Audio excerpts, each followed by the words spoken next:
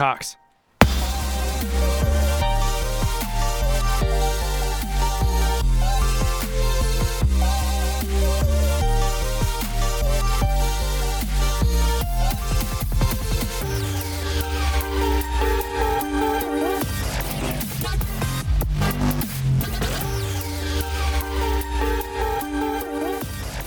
Hello and welcome to the Drunken Fan Podcast, your home for all things Dallas-Fort Worth Metroplex sports related.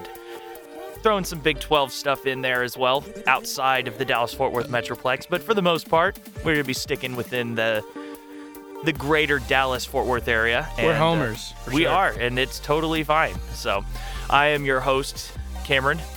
And I am your other host, Mal. It's like our own word now. We need to find a way to put that in the dictionary. I am the other host, Mal. Thank you so much. I was waiting. So, recording outside today again. It was a lot of fun the last time we did it. This is not because of COVID. We just wanted to sit outside. It's a very lovely Tennessee night. Not a cloud in the sky either. Like, look at that. There really isn't. Yeah, like And literally, look at the sunset. Yep, It's not a Texas sunset. It's not. No, so it's not as pretty. But it is still pretty. And we already talked about this, but you didn't get a chance to see the planets last night collide, you know? Like, No, of course, I did they not. didn't actually collide, but Saturn and Jupiter were the closest that they've been since, like, 1255 or something like that. Not the time, but the year. But I did feel my vibrations change. Your vibrations change? Yes. Is that a superhero joke I'm not getting? No. The vibrations, Yeah. chakras and stuff. No, I don't know. I'm just throwing out hippie words. Oh, okay. Okay. No, it was really cool. It was really nice to see. Hopefully y'all got a chance to see it last night too. But anyway, and we're talking about, like, look at this sunset and look at all this. This is really, yeah. Inty Hoozle. Everyone who's listening to this podcast, come take a look. Yeah, they're like, oh, that is a great sunset. Yeah, and I hope you guys are enjoying it like we are. When you're listening tomorrow morning, step outside and look at the sunset. That's going to be impressive. So, how are you, buddy? I'm good, man. I am good. Okay, I'm all right. I hyped it up a little bit. I'm okay.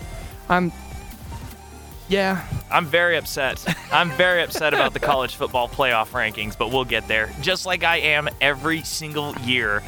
It's always fun leading up to it, and then the final decision is made, and you go, what? Why? Well. So, but in the end, like, the teams that are behind them. Yeah. I mean, but okay, before we get into anything, I want to remind you, if you like what we're doing. Yeah, go ahead. To like and subscribe on your preferred podcast platform, leave us a review. You can literally just type the letter A, and it still helps because we have no reviews. So, no review. You know what they say about reviews? No reviews aren't good news, but fool me twice, you can't get fooled again. Doc, we got to buy you a proverb book because this mix and match shit's got to go. Anyway, just like us and leave a review if you want to. You can email us at drunkenquestions@gmail.com. Follow us on Twitter at drunkenfan and the number 1, not the letter 1 like I tried to say last week. And yeah, that's all I got to say about that. Yeah, that's it. Dude. That's it. All right, so we can go ahead and lead off into things, which for everything that has happened this week, which we really do have a lot to discuss, the Rangers really didn't do much. We got a couple of little minor trades. There's rumors going around that Gallo is available in trade talks, which, I mean, if you look at that, there are teams that will give up a lot for him, and I mean, it's just, how long do you think that this Gallo experiment needs to keep going? I know that he has improved in the field, and no one is Experiment. He's at the plate, though. Look at his numbers. All he does is just hit home runs. I mean, that's theoretically all you'd need him to do if you could get anybody on base in front of him. I mean, he only hit 181 last year. I know. And so I know. that's what I mean by experiment. So maybe not experiment because you kind of know what you're going to get with him now. And 181. I think he go. Well, that's the thing. You don't really know what you're going to get. I think he would go to somewhere. I think he'd go somewhere else. And I apologize for the assholes driving 4-wheelers up and down our street, but no, I don't. Fuck them. They're assholes. Yeah, no, it's fine. It's fine. But anyway, I think he'd go somewhere where they know how to handle the shift better. And Jesus Christ. Yeah, they're like right there now too. That was super inconvenient timing on their part. They are literally on your street. What the fuck, man? Do you want to just edit this part out? No, fuck them. All right, okay, go on. Anyway, I think he'd go somewhere where they know how to handle the shift better. I think he'd end up probably in the National League, maybe even the Phillies. So, but you still think that we need that the Rangers need to hold on to him? I think because now this year, do you think that they'll be able to handle the shift a little better because they've got? I think they should be able to, but if they can't, then they've proven that although Joey Gallo is a really, really good player, that they just can't get the best out of him, and so they might as well send him somewhere else where they can. Yeah, but I mean, why do you care what Joey Gallo does anywhere else? If no, that's what I'm saying is they market it to, hey, we just can't get the best out of him, but y'all have a track record, and you've got prospects that we want, so we're willing to trade this piece that is not really working out the best for us, but if he goes to you, we're confident that you could fix him, and I say fix him. You could handle the situations that he gets in better, and he goes from batting 181 and hitting 40 home runs in a regular season to maybe batting 320 and hitting 50 home runs. You know what I mean? Yeah, that's a bold prediction right there. I said maybe. I know. So on a scale of 1 to 10, with 10 being absolutely likely that they trade him, and 1 being no way they're going to keep him, where do you see these? Because all this is just rumors. Yeah. Where do you see this falling on that scale? I doubt it happens this year.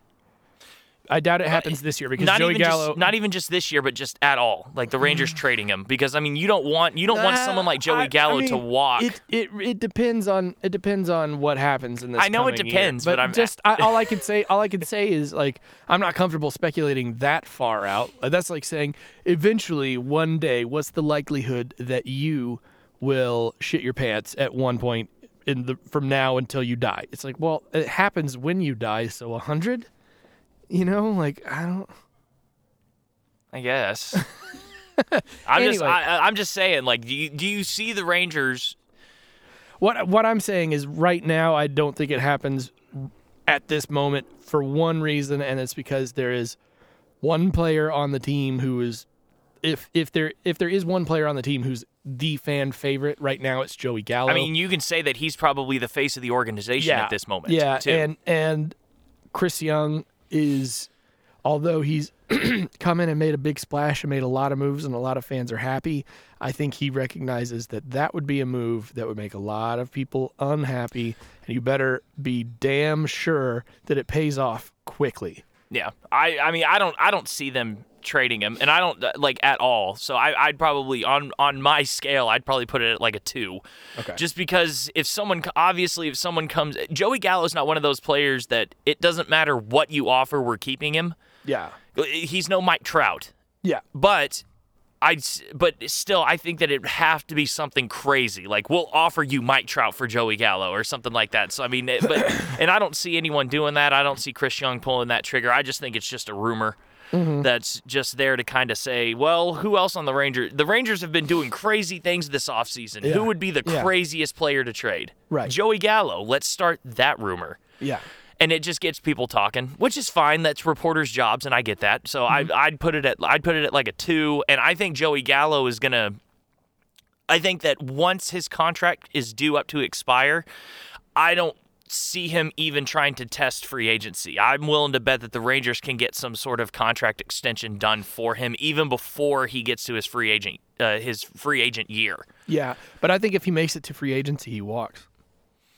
I think so. Oh yeah, I think so too. Because if you, like I just said, I think that the Rangers will find a way to make it. It was like what the Stars did with Tyler Seguin. Like they got a deal done for him the offseason before he was going to go into free agency. If Tyler Seguin would have entered that year without a contract being done, Seguin would have tested free agency, and rightfully so. And I think that would have been the way that both sides kind of understood it. Yeah. But so I think that if you can't get that deal done before that year, then I think Joey Gallo goes into that season with a chip on his shoulder, and it's kind of like a prove-it year, and then he'll see what other teams are willing to offer for him in free agency. So that's why I think that they'll get the deal done before it even gets to that point. That makes sense. So, a couple more trades that the Rangers did.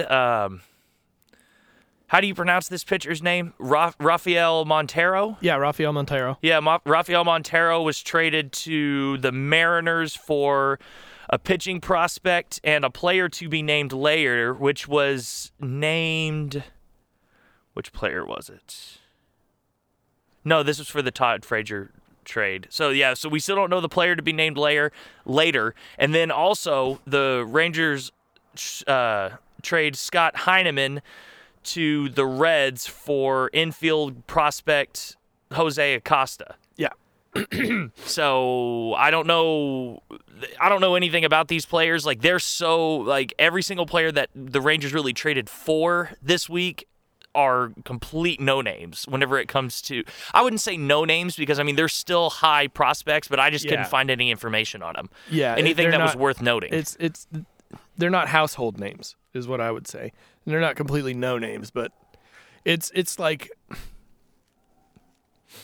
if I were to say the name Herman Duran, like most Rangers fans who've been paying attention for the past 5 years would go, oh yeah, I remember that guy.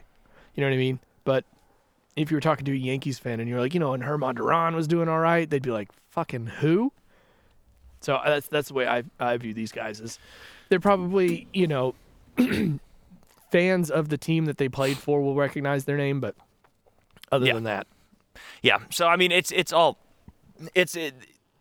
just Chris Young doing Chris Young things right now, and he's setting the tone, though. Yeah, he really is. Every time I think, okay, they're going to slow down. They're about done. I'm like, bloop. You could argue that this was a slow down week, though, because, I mean, they didn't really – I mean, I think trading Heineman was a – I didn't see that coming. I figured that the Rangers were going to see him kind of battle out for starting positions this year, and they just – said no, thank you. Yeah, they just said nope. We'll just trade you because I think that they kind of have an idea of who they want starting because it was last week or 2 weeks ago. I can't remember, but I think it was 2 weeks ago where you kind of went down the Rangers' projected lineups and stuff like that, and it like the names. The only way that Heineman was going to get in was like if he beats out Eli White and Willie Calhoun for the backup left fielder or the backup center fielder. Yeah, and so there's no point in holding on to someone like that for right for obvious reasons. So it was just like let's just get out of there. So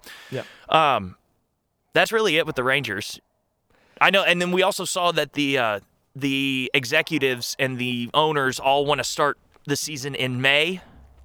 And I think that that's all going to depend on how the year 2021 goes. I think that if this, and this once again, I know that this is a sensitive topic, and I'm not trying to make it anything other than what it is. But if this vaccine ends up working, like everyone hopes that it will, I'm willing to bet that. Oh, man. I think... You know what? No, I think, I mean, even still, I think May might even be pushing it because no one's even reported yet. Or, there's no start for training camps or anything like that, so... I think May, it will be pushing it, but I think the reason why they hold out is because they are trying to hold out and see how effective the vaccine is going to be and if they're going to be able to have fans in the stands, like 100% capacity. And if they do that, they would rather have a shorter season with 100% capacity the whole time than than a longer season, and maybe those big sporting events contribute to the vaccine not being as effective early and result in 50% capacity for the rest of the season. Yeah, right. So it's all just going to depend. But yeah, I think May is probably going to be a good target point for regardless of how the vaccine works or if it doesn't. And then they'll just have to play a shortened season just like everyone else is. Yeah. Except for the NFL. The NFL's the only one right now that's playing a full season somehow. Once again, Roger Goodell just can't find his ass from hole in ground. No, he can't. So, but that's it for the that's it for the Rangers. Rangers. You want to move on to the Stars? Yes. All right. So, okay. So here is the Earth. Round. All right. So there are a couple of key dates that were announced by the NHL this week. Training camp is scheduled to start for non-playoff teams, the 8 teams that did not qualify for bubble play. They are allowed to start training camp December 31st. Okay. All other teams, and this includes anyone that played in the play-in rounds as well, that maybe didn't advance. Okay. But they also count. They get to start January 3rd. Yeah. No preseason for the NHL. It's just going straight into the season, which is scheduled, and this is no longer tentative. This is ironclad, definitely going to start January 13th, and all players have agreed to play a 56-game schedule this year, which will not include playing anyone. No, it will include not playing anyone outside of your division. There's been a massive division realignment and everything. This is so funny because this is the 3rd week in a row that was like everything is different. Here's the divisions that are rumored right now. And then last week it was like, oh no, this is like a report from the NHL. These are the divisions that are coming out. And now we get another thing that changes everything. So a couple more dates real quick before going into this. The season is scheduled to end May 8th. Okay. And the playoff format is your typical play-in format where it's going to be 4 rounds of best-of-7 series, so no more round robin to determine seedings and no more play-in rounds, which that was awesome, but I'm glad they're going back to. I was really scared that they were going to adopt something like that so that way more teams can make the playoffs and stuff. And I get why you'd want to do that because you want more people to be interested, but if everyone makes the playoffs, then it diminishes the importance of the playoffs. Right. And the NHL is already criticized enough to the point where they're like, dude, half the fucking league makes the playoffs. Which it's not like in baseball where making the playoffs is an accomplishment in and of itself. Yeah. It's almost an insult to not make the playoffs. Yes, but it would still yes, half the teams in the league make the playoffs, but also the other half don't make it. So you're still in the upper echelon. Yeah, you're still in the upper echelon of the teams. So, but I'm just glad that they didn't stick with like a play-in series because the baseball's starting to do that now, and I get why baseball would do that because of how hard it is to make the playoffs, and you need to expand it a little bit, and I get that. Yeah. So, but anyway, because baseball doesn't believe in first-round buys. Which I also agree with. I do. I absolutely agree with that. And I love that the NFL's doing that differently this year, too, where it's just the top seed gets a first-round bye. Yeah. Which I can get that. It would be nice, though, if that would go away, too. Yeah. But you still got to reward the top seed. Anyway, the only thing that will not be typical about these playoffs this year is that the first round is going to be interdivisional play. The top 4 teams of every division will make the playoffs. And the way that it's going to work in the first round is number 1 will play number 4, and number 2 will play number 3. Best of 7 series. After that first round, the second round, the conference finals and the Stanley Cup finals will obviously be conference play. Yeah, will be conference play. And you will be seeded by point total. Okay. So after the first round, it's gonna go back to your typical playoff format where yeah, so that's the playoffs. That's what everything that we have. So here is the Stars division. Okay. You're going to be happy with this one. I am actually extremely happy with this because these are teams that we don't really get a chance to see them play a whole lot. Other than Trashville. And Chicago.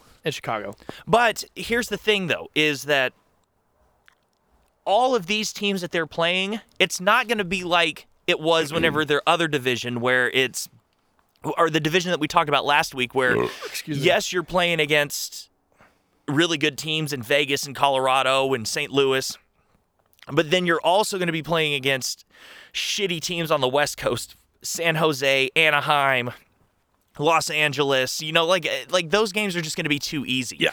Look at this division that they're in right now. They've got Carolina, which the Stars, and I've got every single record that they did last year against these teams, but they got Carolina, who's got Sebastian Aho and Svechnikov, and those two guys. Svechnikov has this goal that he scores. It's a lacrosse style goal where he's behind the net and he scoops It's it up. called like a Murphy move or something. I just know it as a lacrosse style. I don't know what it is. Yeah. But here's the funny thing about it. You know that infamous Saturday Night Live skit where the New York Knicks basketball correspondent is working the Rangers hockey game. It's like, as they say in hockey, let's do that hockey. Yeah, let's go do that hockey. Well, he interviews a player, and obviously it's not the real player, but at the time, the guy, he goes, let's turn around and let's get a name. Yep, that's an S, a K, and a J next to each other, so that's nope. That guy now plays for Carolina. And I just want everyone to know, just so y'all can understand, the name is spelled S-K-J-E-I. Here's how it's pronounced. Sehi. Brady Sehi is his name.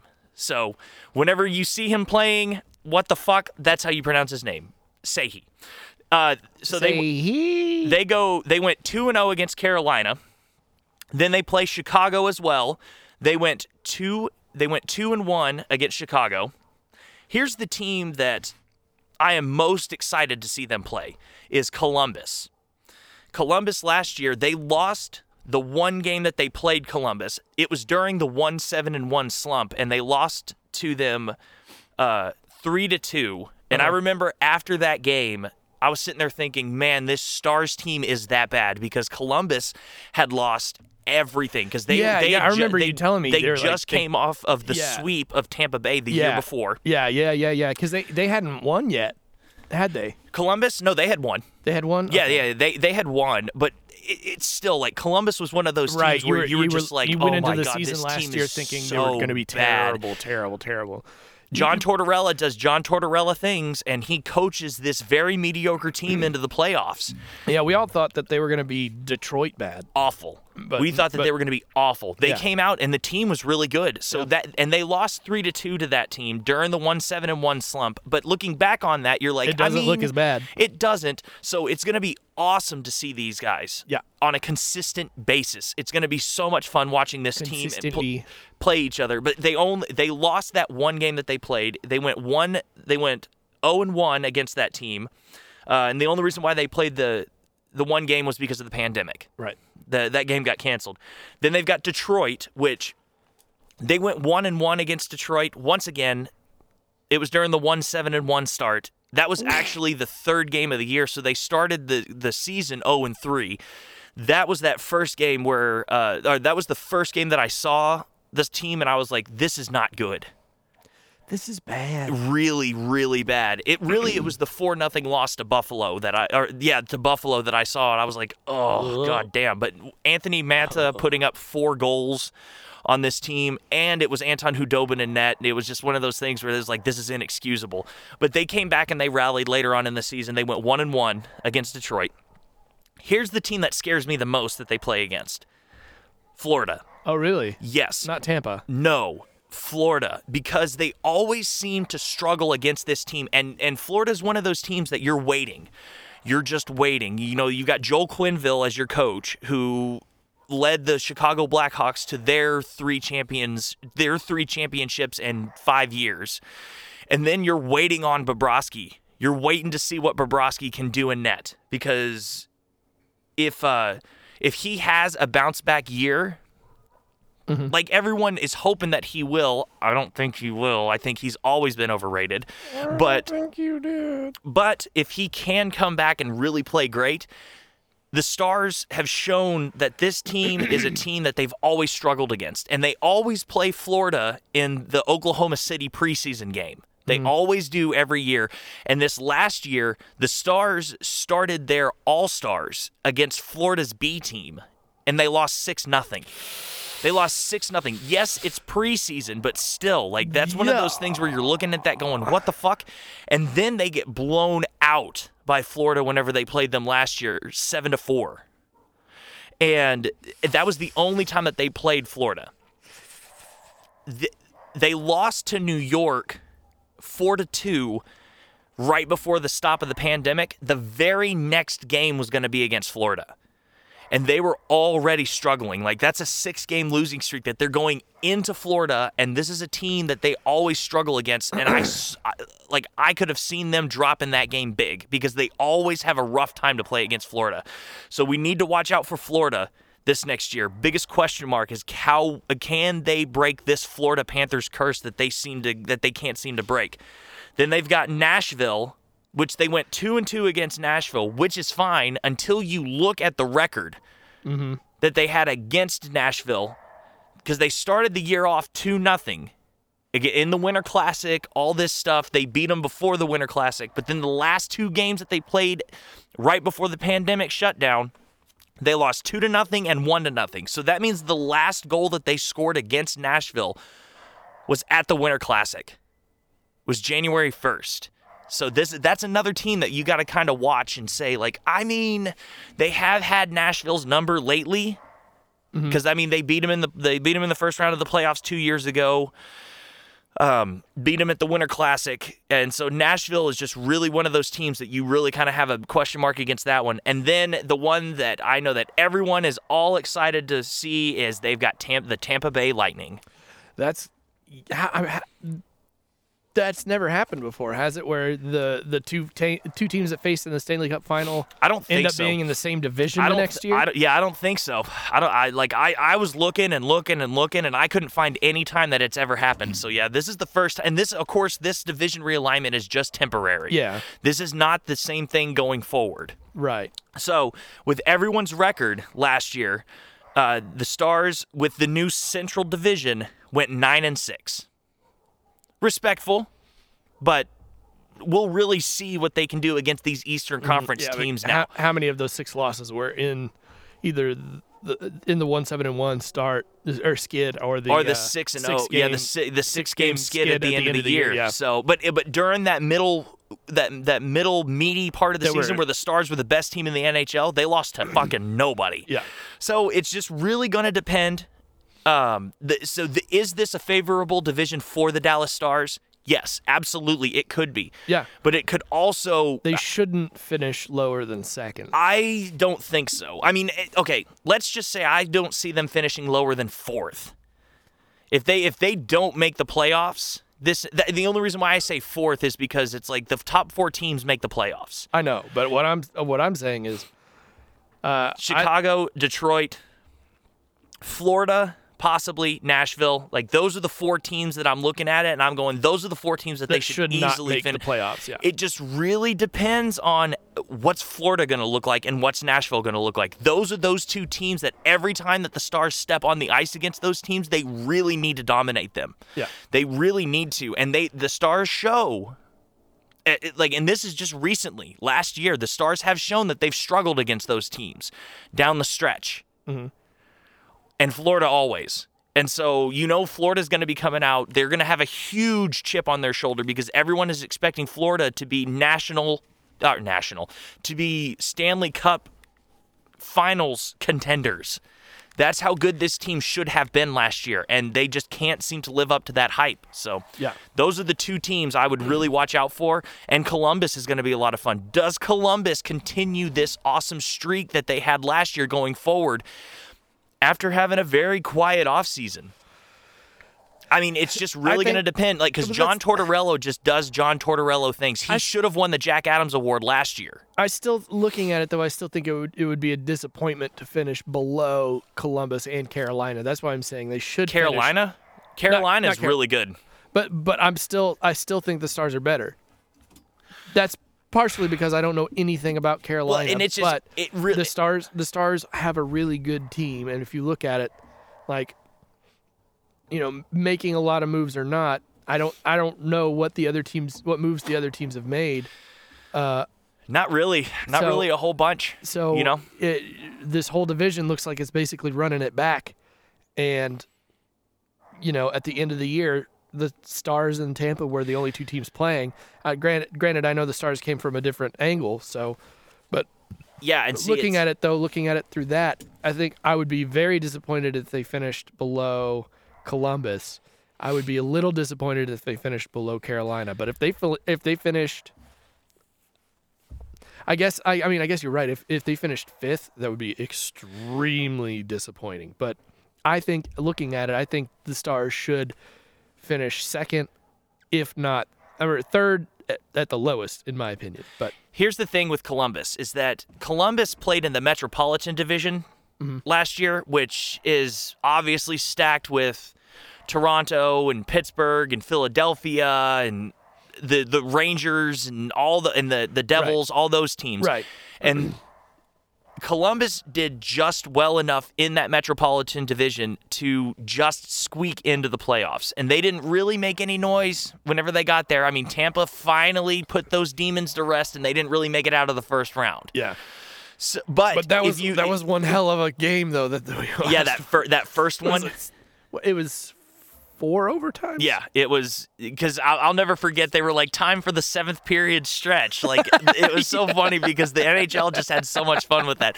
And they, like, going into that 4th overtime, it's like, sorry if you had other plans.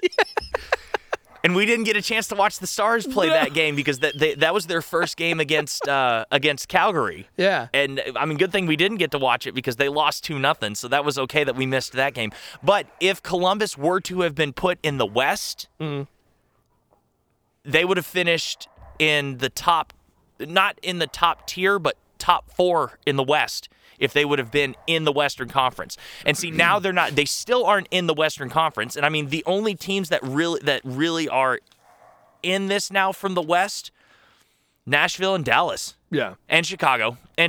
So it's not the same division because they're not in the Metropolitan Division now.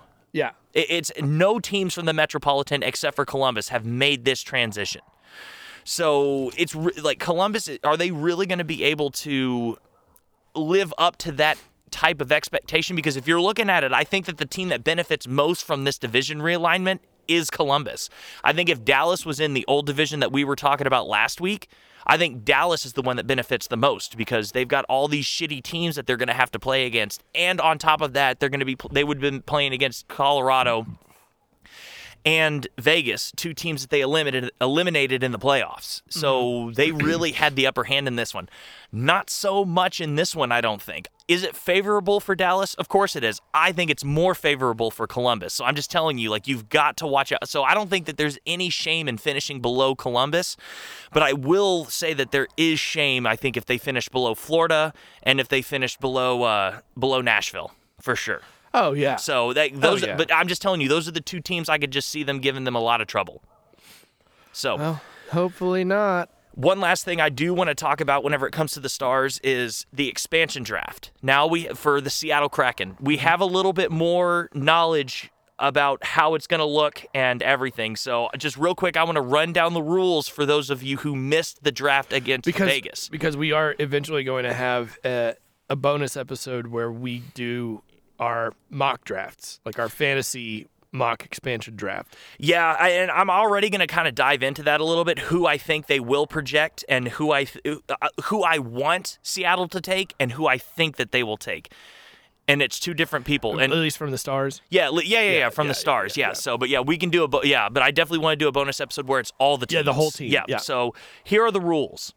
So you can protect 7 forwards, 3 defensemen, and 1 goalie, or you can choose to protect 8 skaters and 1 goalie. So if you want to protect more forwards than defensemen, then that's fine. It's just going to be called 8 skaters instead of 7 forwards. You can only protect a maximum of 3 defensemen, though. Yeah, maximum of 3 defensemen. Yeah, so if you want to protect 3 defensemen, then that's it. Yeah, gotcha. No movement clauses must be protected unless the player waives their no movement clause. Okay. First and second year players and unsigned draft picks are exempt are exempt from teams are exempt from the draft. Yeah, I'm sorry. I worded this weird. First and second year players and unsigned NHL draft picks are exempt from. So they can't be picked. They cannot be picked. Thank you. And it does not count towards your protective list. Okay. So you don't have to worry about protecting them. If they're first or second year, then they're fine. Or if they're unsigned, so like Maverick Bjork and all those guys. Lafreniere in New York. Yes. And hold on. Okay, and so then the last one is teams must expose 2 forwards and 1 defenseman that are either under contract in the 2021-22 season and played at least 40 games last season or 70 games over the last 2 seasons. Okay. So you have to leave players like that, at least 2 forwards and 1 defenseman that fit that bill. Okay.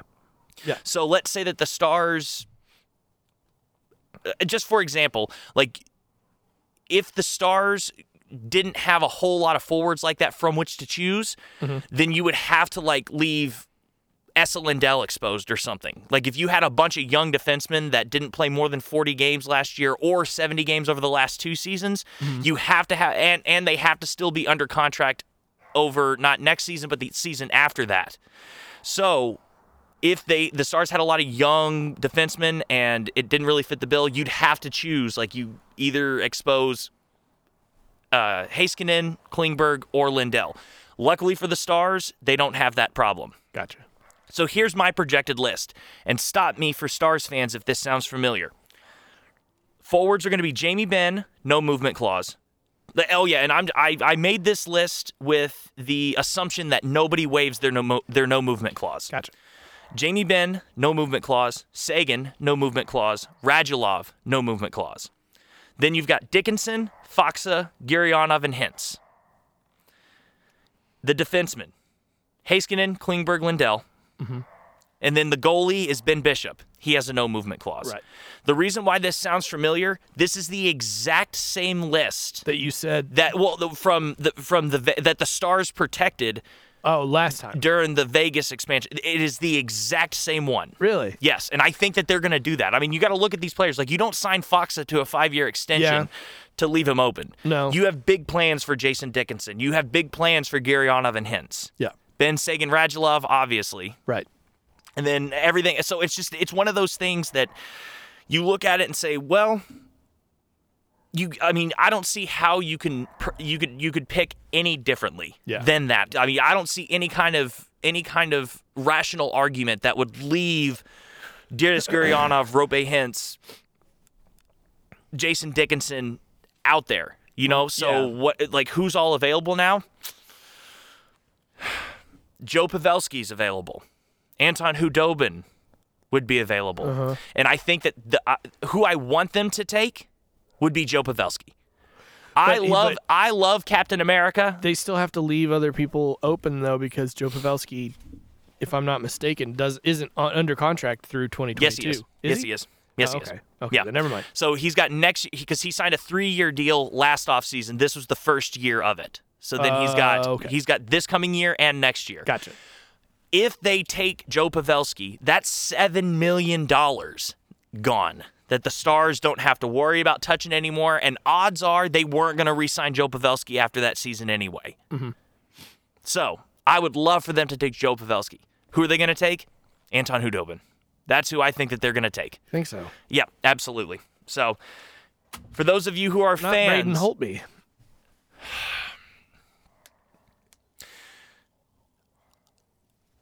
I still think that they would take Braden Holtby too. I still think they'd take both of I them? could still see that, because I mean, look at what Vegas did. They took Marc-Andre Fleury and they took that old goaltender and they did a lot of damage. But see, here's the thing: Vegas took advantage of underappreciated talent.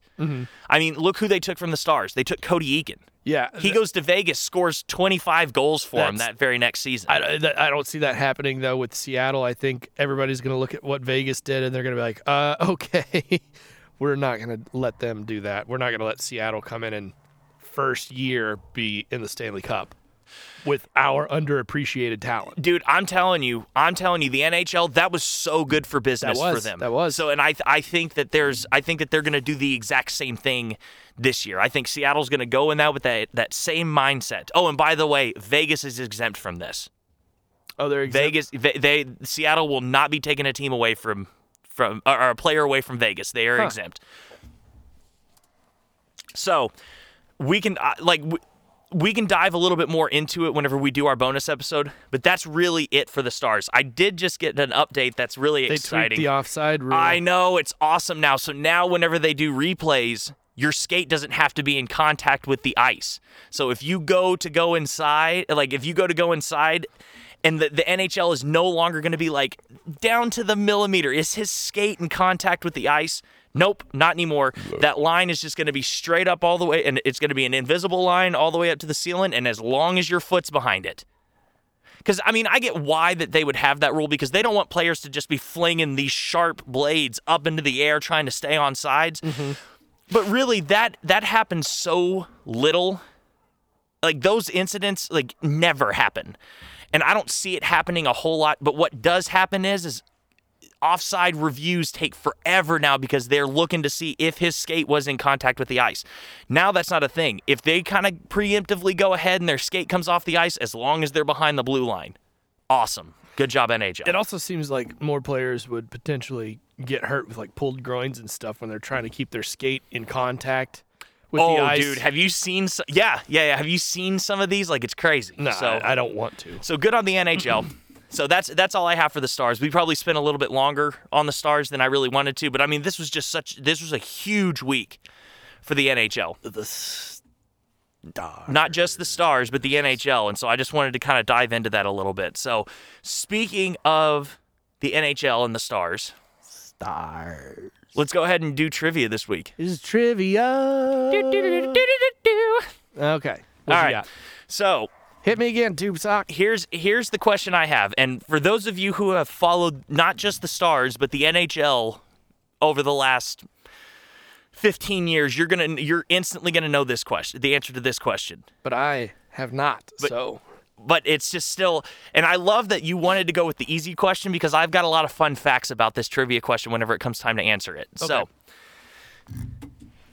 in 2007, on January 4th, the Dallas Stars played the Edmonton Oilers, and in probably one of the biggest hockey blunders in the history of the NHL, the Dallas Stars were up 2-1 with 12 seconds left to go, and a player steals the puck and goes onside and goes to easily backhand the puck into the net and ice the game. It hits a rough patch of ice, and he misses. And then the Edmonton Oilers get the puck back, go down and score, and tie the game to send it into overtime. Who was this player that missed this empty net? Okay. Here's the hint. He was a former first-round draft pick. Number 1 overall pick, Not for the Stars, but just he was a number 1 overall pick in the 1999 NHL draft. Okay. So, we'll come back to this. Just give you time to think about it. My brain hurts. So, moving on to the Mavs. Yep. I've got some, we now know full schedules. The season starts tomorrow. The season starts tonight, technically, on December 22nd. The Mavs season starts tomorrow night, December 23rd. And Which would be tonight if you're listening to this tomorrow. Yes, yeah, I'm sorry, but I'm just talking in the sense of where we are now. Right. That's why I specify dates here when we're recording and stuff. Which, by the way, we're recording a day late. Yeah. So recording on a Tuesday instead of a Monday. So little different. So here are a few key games that I really want to point out to our Mavericks fans, and some games that I would not want to miss. So obviously, the first game that you don't want to miss is Wednesday, December 23rd against Phoenix. That's the first game of the year. Obviously, you want to see this new-look Mavs team, see the new-look Phoenix Suns, who are considered a contender now in the West. Because of Chris Paul. Well, not just Chris Paul, but that is a big that was a addition huge, for them, it's got the Phoenix Suns have a lot of question marks around them now because can Chris Paul still do Chris Paul things? Right. And a lot of basketball experts say that he can. So we need to see if this new look Mavericks team can step up and play some defensive ball. Yeah. Because if they can, I think that they can shut down these Suns. Okay. The next game that you have to highlight on the schedule is Friday, December 25th at the Los Angeles Lakers for a lot of reasons. Christmas Day is like basketball day. Yeah. Especially versus the Lakers. Yeah, and see, against the Lakers, LeBron James, Anthony Davis, you don't want to miss this game. And Luka has already gotten a lot of respect from LeBron. Yeah. We've talked about this already. Yeah. So you know that the Lakers are not going to be treating this game like this is just the 7th team in the West. Right. They're going to be looking at this like this team is ready to compete even without Porzingis. Yeah. And the Mavericks showed in the preseason that they can compete. I know it's preseason, but still. They looked really good against the Bucks, and they still looked really great against the Timberwolves. I mean, there's no shame in losing a basketball game in overtime. Right, yeah. So, that December 25th game against the Lakers, don't want to miss. The next game that you don't want to miss, Sunday, December 27th at the Los Angeles Clippers. This is that first game against the Clippers since firing Doc Rivers. Is this and the first game against the Clippers since Game 6 loss in the playoffs that they had. So you know that the Mavs have a huge chip on their shoulder whenever it comes to this because this team knew that they could beat them. And if Porzingis doesn't go down in the playoffs, I think that they do. I honestly think that they do. Yeah. I mean, the Clippers showed the very next round that they get up 3-1 and they can't put away the Utah Jazz. So it's the Denver Nuggets. No, I'm sorry. Yes, you're right. I'm so sorry. You're right. The Denver Nuggets. My mistake. They can't even put away the Denver Nuggets. So I think that this team kind of gets comfortable, and I think that if they have Porzingis, I think that the Mavericks take advantage of that, and I think that they move on to the next round. Do they beat the Denver Nuggets? I don't know, because the Denver Nuggets were kind of like that team of destiny last year. But you also notice that every single game I just mentioned, that's the first 3 games of the year. Yeah, I was about to say. I mean, I'm telling you. Just basically don't miss any game. I'm telling you, that's one of those things. Like, I understand what I did there, and I did it on purpose. Like, the Mavericks have this schedule that's loaded and ready to go. Mm-hmm.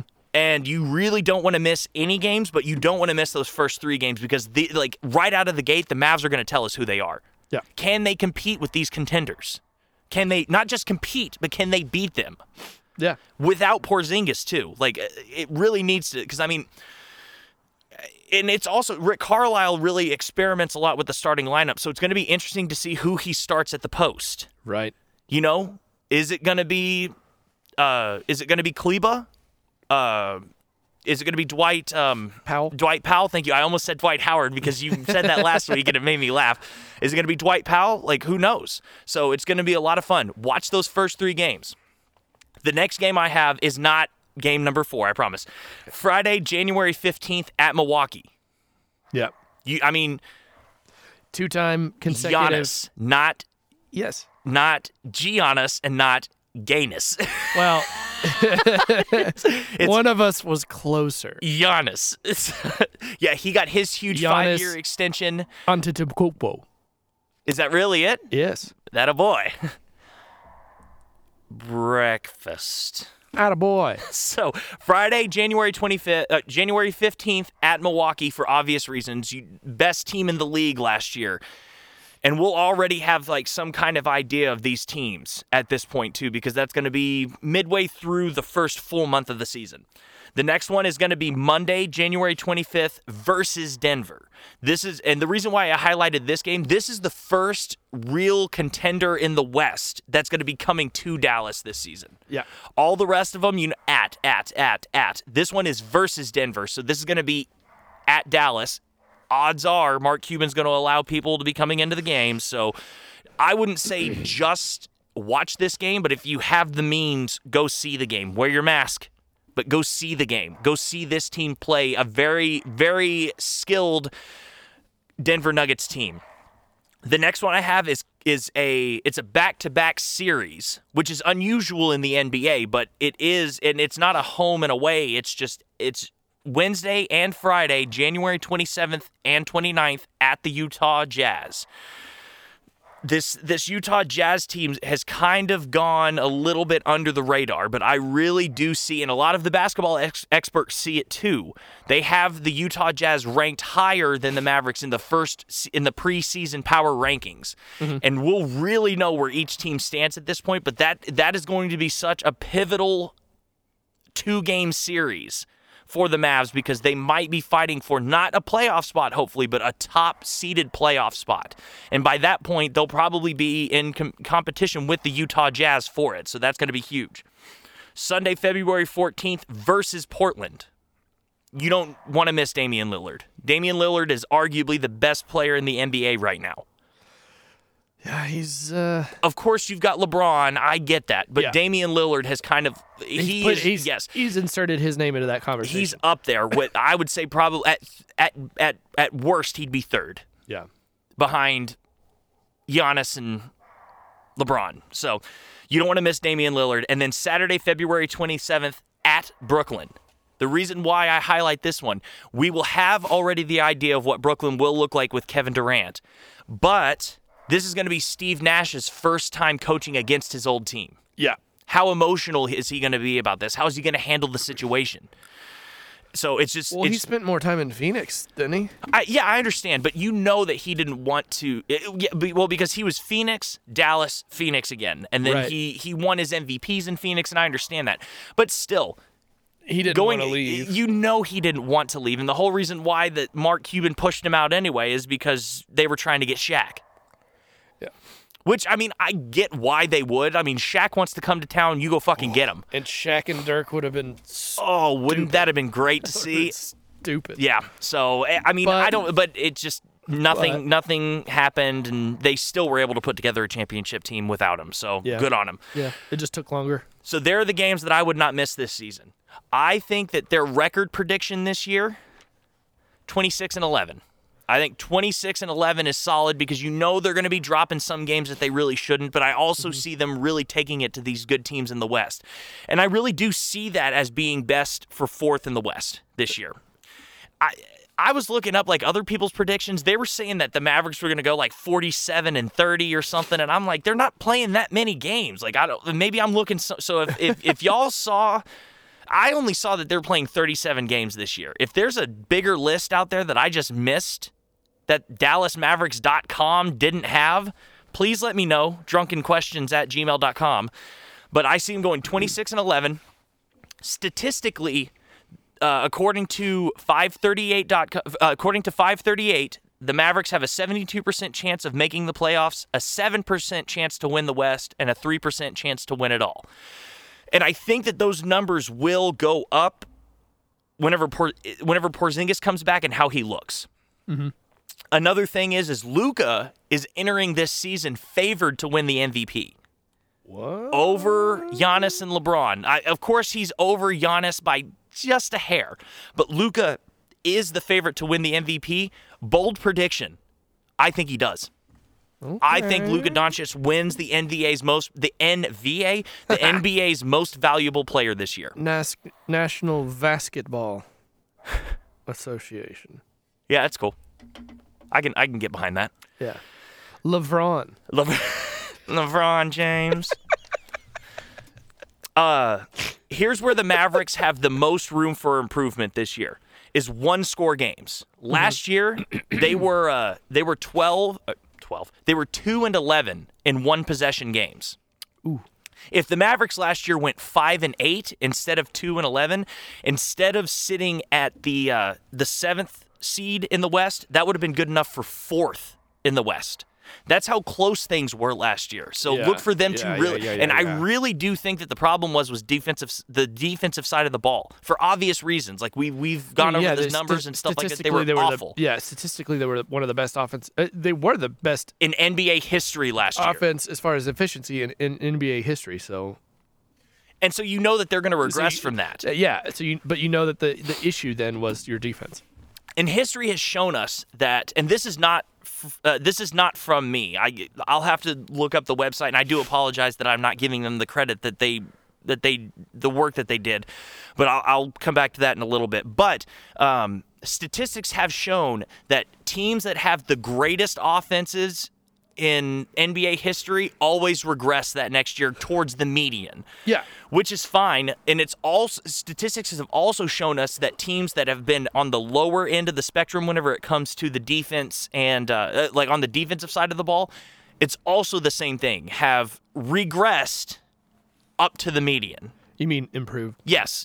But I mean, you know what I mean? Like both, like they all kind of come together. And if that does happen, if it does happen this year, then the Mavs, once again, I think are going to be sitting pretty. They're not going to be scoring as much, but they're not going to need to score as much because they're going to be better defensively this year. And I really do think with all the additions that they have, don't expect the draft picks this year to get a whole lot of time to play. But I mean, just this team is built to make a lot of noise. And I think that in the end, I see the Mavericks making it to the second round of the playoffs this year, but no further. Okay. I just think that they'll have a higher seed, they'll have home court advantage in that playoff series. Yeah. And I see them really taking that much needed step forward. So that's what I see whenever it comes to the Mavs. And here I have one last thing that I did want to do. Getting ready for the NBA season, I'm very big on movies. So I've put a list together of my top 5 favorite basketball movies that everyone can watch going into this season. Yeah, look at that. Number 5. Coach Carter. Nope. That's a good guess, though. I bet you won't guess it, though. Oh. I'll give you one more guess. Space Jam. No. Okay. I think that number 5 is, if I were to make a list of the top 5 most underrated sports movies, I would put this on that list. Probably up there, maybe number 2, number 3. Okay. But it's a movie that came out in 1994 called Blue Chips. It's got Nick Nolte in it, who is he's a basketball coach at a school out in Los Angeles. Okay. This revered basketball coach, 2-time national champion. He's playing Bobby Knight. That's pretty much what it is. Like he's playing, but and it's so funny because at the climax of the movie, he actually throws a chair. No, he meets the general. Oh. He meets Bobby Knight. Oh, like nice. Head to head, and Bobby Knight's in the movie, so Nice. it's really great. But it's also got a really young Shaquille O'Neal in it. It's got Penny Hardaway Jr. in it. It's got, oh my God. It's got Bob Cousy in it too. He's a very old NBA player, and he plays this coach who is a rule follower, refuses to pay athletes to come to his universities, and he ends up going against that, and he sacrifices what he believes in order to win, and it's just a phenomenal movie, a good look into how college recruiting goes. Yeah. Very underappreciated sports movie. Okay. Highly recommend watching that. So number 5 is Blue Chips. Number 4, Glory Road. You've never seen Glory Road? No. It's about the 1966-67 Texas Westerns national championship season where. Yeah. It was the first team to have 5 African American starters. Yes, and it talks about like all the trials and tribulations that season put on that team. Yeah. And I still think that national championship game that they beat Kentucky, I think that is the most important college basketball game in the history of college basketball.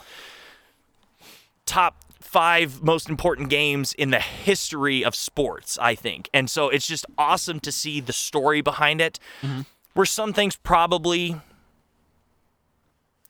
probably embellished, like whenever they come out for that national championship game, like the fans are waving Confederate flags and stuff like that. And if you go back and look, they didn't do that, but they were just trying to drive home the point. Yeah. But it's still a phenomenal movie. Love it, love it, love it. Number 3, Coach Carter. There you go. Coach Carter, and the reason why I put that above Glory Road is because I think that Coach Carter really shows what its Coach Carter does a really good job of capturing what the time was like back then in like a more recent time. Like Glory Road was back in the 60s, which is still extremely recent, but it still shows like how athletes are treated. Even today, whenever it comes to, I hate to say this, but I'm going to say it anyway, like Kobe Bryant getting off on rape. You know, it's just because he died does not mean that what he did was still, that doesn't make it okay now that what he did. He was just able to get off of it because of his name. Yeah. And Coach Carter really shows that, like, the importance of why student is extremely important whenever it comes to athletes. And it's the same thing also with Blue Chips. Like Blue Chips kind of dives a little bit into that as well, just not on that grand scheme of things. Whenever it shows, like it's more along the lines of whether players should be paid or not. Coach Carter really dives into the idea of like, how do we get these kids off of the streets? Yeah. What can we do in order to use sports in a positive way, but instead people are taking it and making it negative? Yeah. Because once athletes are done being athletes, the world doesn't give a shit about them anymore. Right. And Coach Carter really does a good job of showing how coaches should care about their athletes and the positive changes that someone like that really can have on the world. So Yeah. that's why I put Coach Carter a little bit above Glory Road. Makes sense. It's a little bit less propaganda-y. You know what I mean? Like, it's just one of those things that just because it's a good message doesn't mean that they still don't embellish it in order to fit the message to make it look a little worse. Yeah. So You saying propaganda-y reminded me of, there's a band, I don't remember what the genre is. I want to say it's like progressive metal. The name, no, it's punk. It's punk. But the name of the band is Propagandhi. oh my God. Is it good music? I don't know. I don't know. Propagandhi. Propagandhi. Like The Mahatma? like propaganda, Yes, I got it. Thank you. Number but two. also Gandhi. Number two is Hoosiers. And I hate that people are sitting there trying to say that Hoosiers hasn't aged well because it's this white team that beats this all-black team at the end of the movie. First of all, you want to talk about a movie that's historically accurate? Like, that's just the way that it was. And I'm sorry that people look at it and say, like, oh, it's white people coming up on top on black people. And for those of you who think that whenever they see this movie, I feel so sorry for you because it's a lot more than that. You know, Gene Hackman comes in. It's one of those movies that whenever I watch it, I view it as a basketball like alone. Like whenever the scene where Gene Hackman walks into the gym for the first time and he's like, and he right before he opens the door, he goes, "Welcome to Indiana basketball," and opens the door and the sounds and everything of a high school basketball game. I played high school basketball.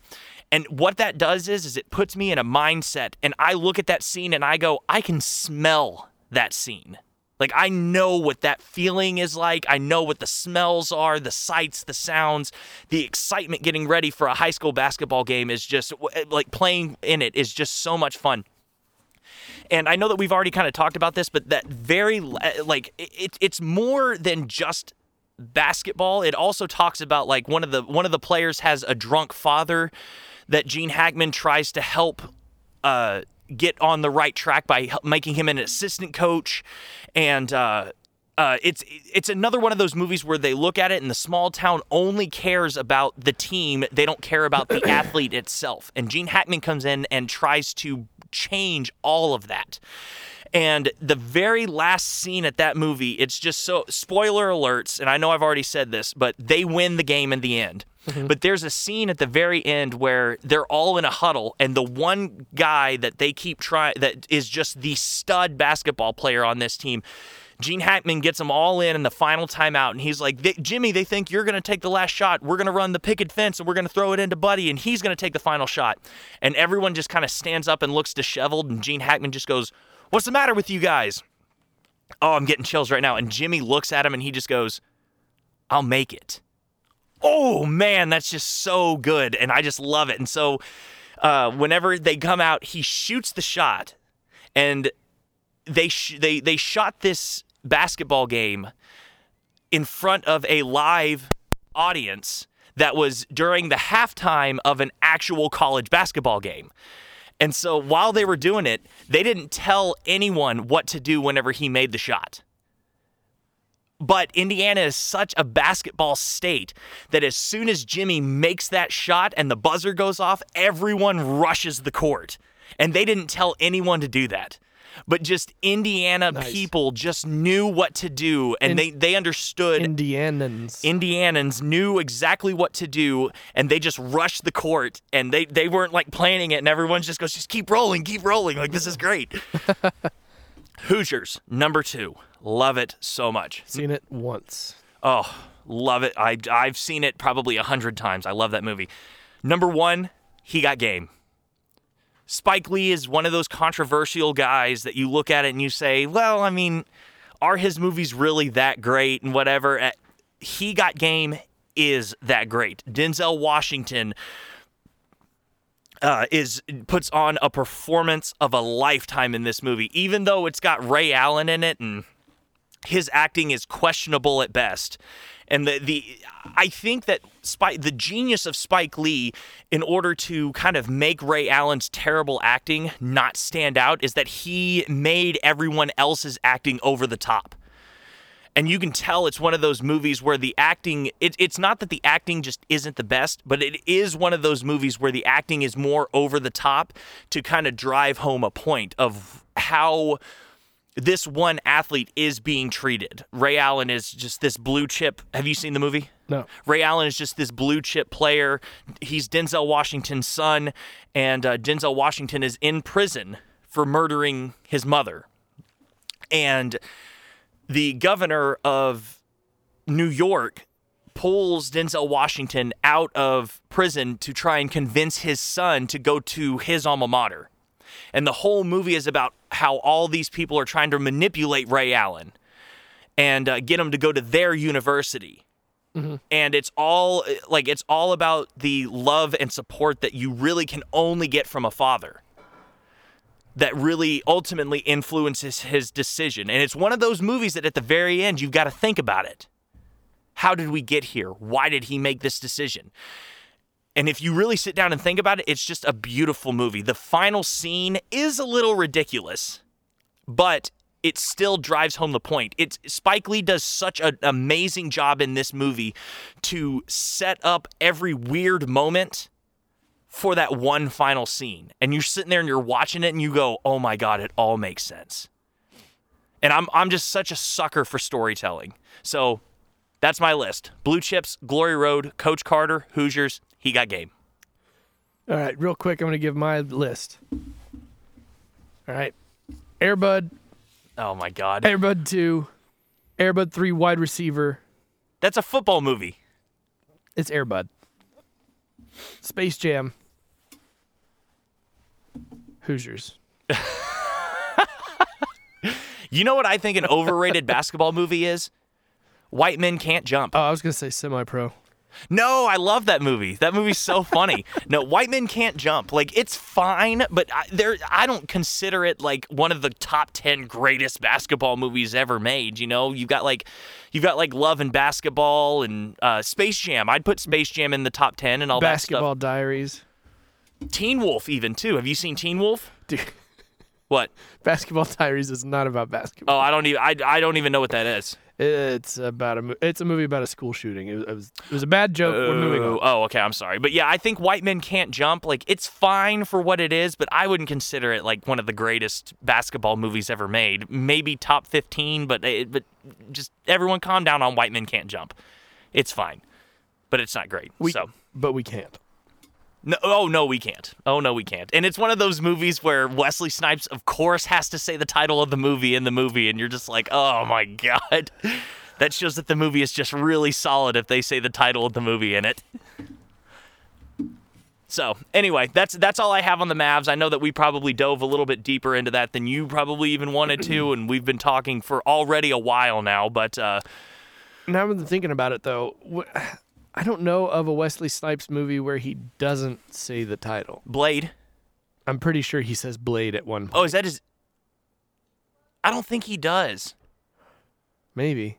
He didn't say Major League. He doesn't say the word Major League in the movie Major League. I'm pretty sure he does. No, he doesn't. I would bet anything that he doesn't. $20?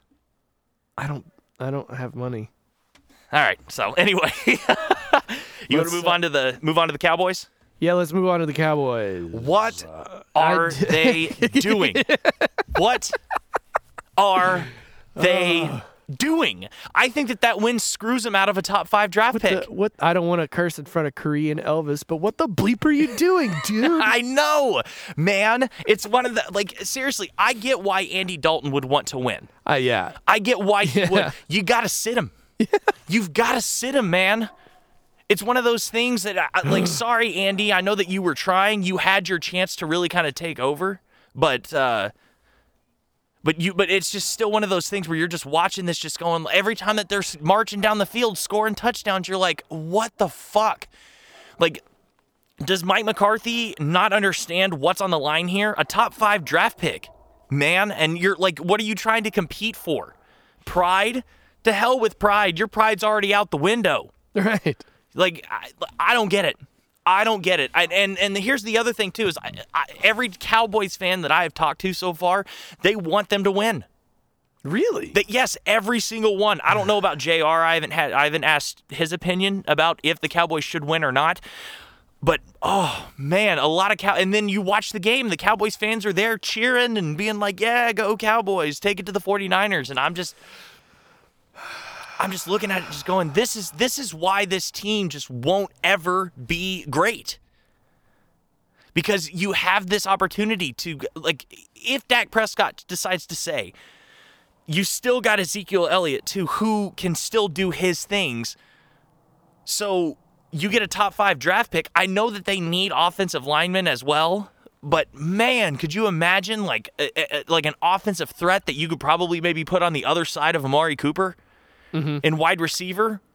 Because, you get your offensive line healthy. As long as they can stay healthy, you've still got one of the best offensive lines in the game. Oh, yeah. No Travis Frederick, obviously, because he retired. But still, you've got 4/5 of this elite offensive line that's going to be coming back next year. I don't get it. I don't get why the Cowboys are winning. drunkenquestions@gmail.com. Please let me know if you think that I am wrong and give me reasons why you think I'm wrong. Yeah, Mike McCarthy, email us, please. I'm just looking at this just going... Coward. You lose when you're supposed to win, then you win when you're supposed to lose. It's like him taking risks. Like, you take the risks that you shouldn't take. Right. And then they blow up in your face. It's and then like the risks that you should take... You don't, and it blows up in your face. Them still playing for a playoff spot, even though, they could still make the playoffs.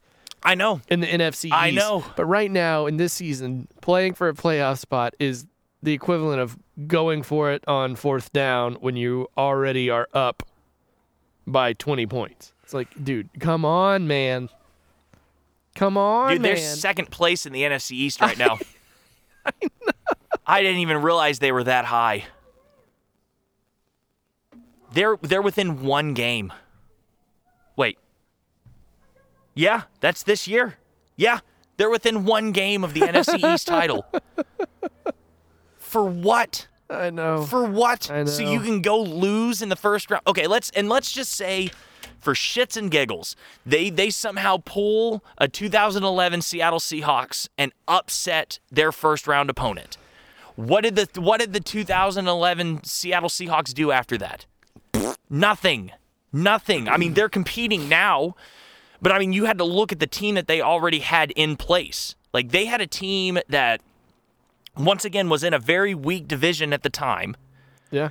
But they already had these pieces in place. They already had the Legion of Boom. Yeah. Assembled, ready to go. They already had Marshawn Lynch. They already had Russell Wilson. Right. What do the Cowboys have right now that you're looking at it going, that team's going to be great in 2 or 3 years? Like, nothing. So let's say that they win their first round. Do you really see them getting out of the NFC against the Saints, or odds are they'd probably play the Packers? Yeah. who I think are the NFC favorite. And I know that I have been very vocal about being a Packers fan, but I think that the Green Bay Packers are the team that will make it out of the NFC Yeah. and be playing the Kansas City Chiefs in the Super Bowl this year. I honestly believe that they will. So what do you have going for you? You're going to go to Green Bay and you're going to beat Aaron Rodgers and Aaron Jones and this Green Bay Packers defense that Jair Alexander and no, you're not. No, you're not. So you're going to get nothing out of it and you're going to fuck yourself out of a draft pick that's even going to be in the top 10. I know. Because now if you look at the rest of their schedule, very favorable. Why are they shooting fireworks? What's going on? I don't think they're shooting fireworks. I think they slammed a door. They're celebrating Festivus early. How? I mean, you've got the Eagles and the Giants. And now I was looking at this going like these games are very losable. And now I'm looking at it going like, okay, well, I said that they were losable, assuming that the Cowboys were going to go into the games to lose. Yeah. Clearly they're trying to win. They're trying to win, and I guess you got to admire that, but at the same time, dude, you got to learn to swallow your fucking pride. It's like the Jets beating the Rams. You're like, first of all, that's funny. That's so funny. And but then second of all, it's like, okay, well, you just gave Trevor Lawrence to Jacksonville. Yeah, you know who's excited about that? Trevor fucking Lawrence. Yes, you know it. You know it. I am excited I am happy for Frank Gore though. Because, I mean, he was sitting there saying that he didn't want to go out a complete loser, and so good on him. But, yeah, once again, what are you doing? Stop winning. But you know what? Let's talk about this then, I guess. I mean, I know that Leighton Vander Esch is doubtful for the Eagles game this coming Sunday. But, yeah, I mean, I guess the Cowboys are fighting for a playoff spot. But, I mean, really, do you think that the Cowboys are going to be able to stop Jalen Hurts? Because Jalen Hurts has looked, I wouldn't say he's looked like a world beater, but he's looked great. He's looked better than Carson Wentz ever has. Well, Carson Wentz has looked good at moments, but especially against the Cowboys, Carson Wentz has looked like, well, Carson Wentz. Yeah, he's looked like dog shit. Yeah, that's what I said. That's an insult to dog shit. Yeah. Yeah. That's what I said, man. So, I mean, Carson Wentz has looked like Tim Tebow without the talent. Yes, I know. And with more money now, too. Yes. Starting next year. That $150-something million 4-year contract starts next year. Great job, Eagles, paying the quarterback who didn't even win you the Super Bowl. Oh, my God, dude. What a clusterfuck this division is right now. I know. Dude, the best ran organization in the NFC East doesn't have a name. Yeah, right. That is shrouded in controversy because of how they were ran. Oh.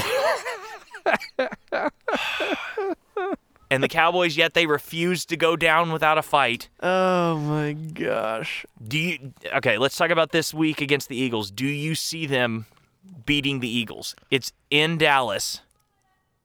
I see them trying.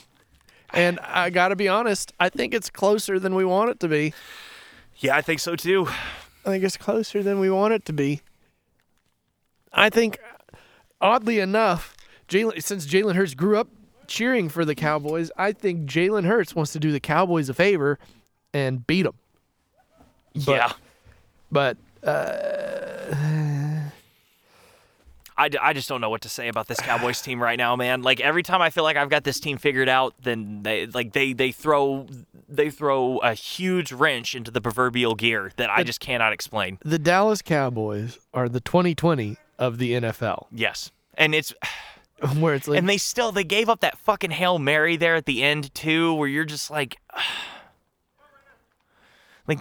even whenever you win a game, you still find trying to win. You find a way to make it go. Yep. I mean, that's what this year is going to be at the very end. Whenever they finish second in the NFC East, not even get a playoff spot, and probably get maybe an 11th or 12th pick. This is like exactly the type of stuff that's why I don't really care about the NFL anymore. I'm more of a college fan. Well, because it's been 20 plus years of this now. Well, they're good, but they're not good enough. Well, they're great, but they go 8-8. Hey, we went 13-3, went to the playoffs, and Lost the first game. But that was against that Giants team that just couldn't be it was stopped. the Packers. No, no, I forgot about that. I'm sorry. I was thinking about 13-3. I'm sorry. They also went 13-3 the year that in 2007, right? Whenever they lost to the Giants, who ended up beating the Patriots. Yeah, I think so. Yeah, that's what the other one. The other Yes. 13-3. Yes, Des Bryant caught it. I understand that he caught it. I'm willing to admit. Now, I'm not even talking about that year. I'm talking about. No, that was the year. That was that year that they went. I'm talking about Dak's rookie year. They lost to. Oh, that was Aaron Rodgers. Yeah, that's right. Oh, yeah, Like that's right. right. How the fuck did he get that ball off, and how the fuck did that wide receiver get his toes in? Yeah, tight end. Tight end. Yeah, Dalvin Cook. Not Dalvin Cook. Yeah, I was about to say he's a running back. No, he's a running back. Jared Cook. Yeah, Aaron Rodgers drawing the play in the huddle. Like he did. Like that wasn't even a play. He was just like, just go like this. It's dude. Yeah, right. Yeah, exactly. You could do anything you wanted to. So, I mean, I think that they lose this game to the Eagles, but I mean, I've been proven wrong before. Yep. But yeah, I think if they lose, I think that they should lose. Like at this point, calling the Dallas Cowboys America's team is almost anti-American. I mean, just Tom Landry didn't even like that nickname, so. I know. But still, Yeah, I don't know what to say. this is the last thing I think we should say about the Cowboys. Okay.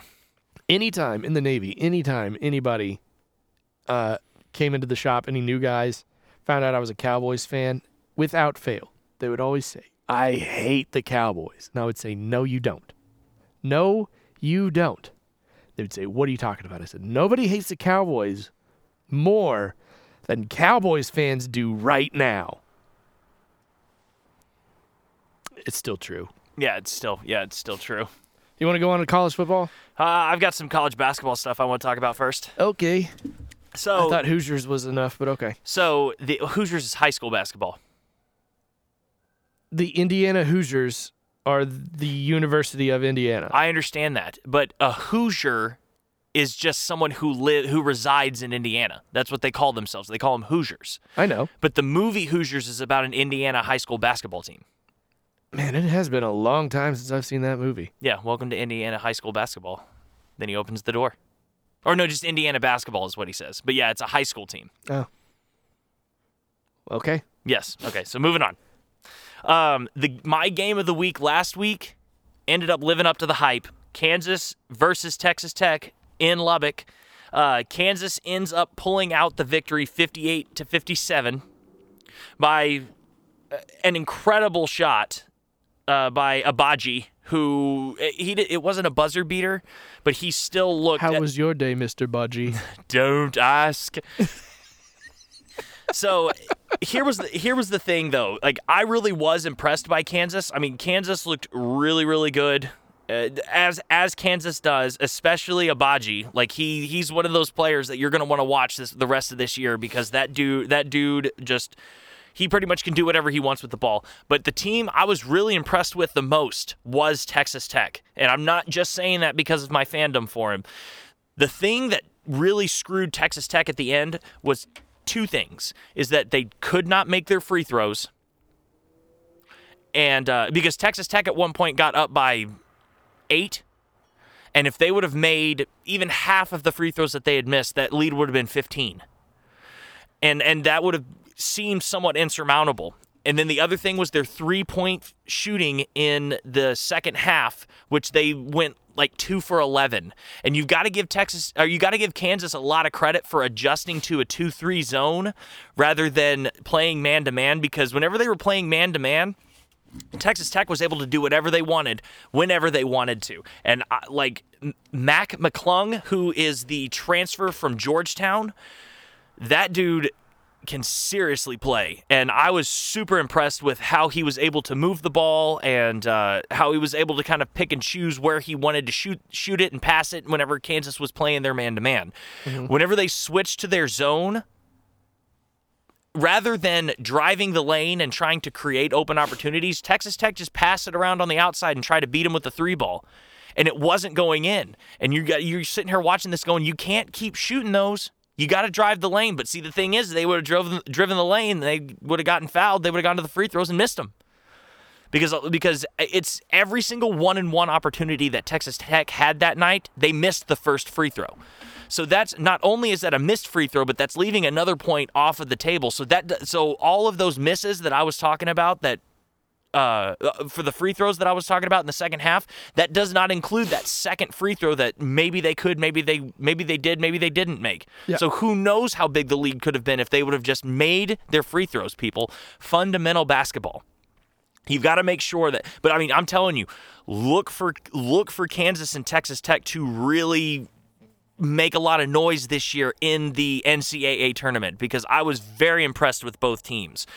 Another player to watch from Texas Tech is Micah Peavy. He was kind of the unsung hero of that game. 8 points, 6 rebounds, and 1 assist.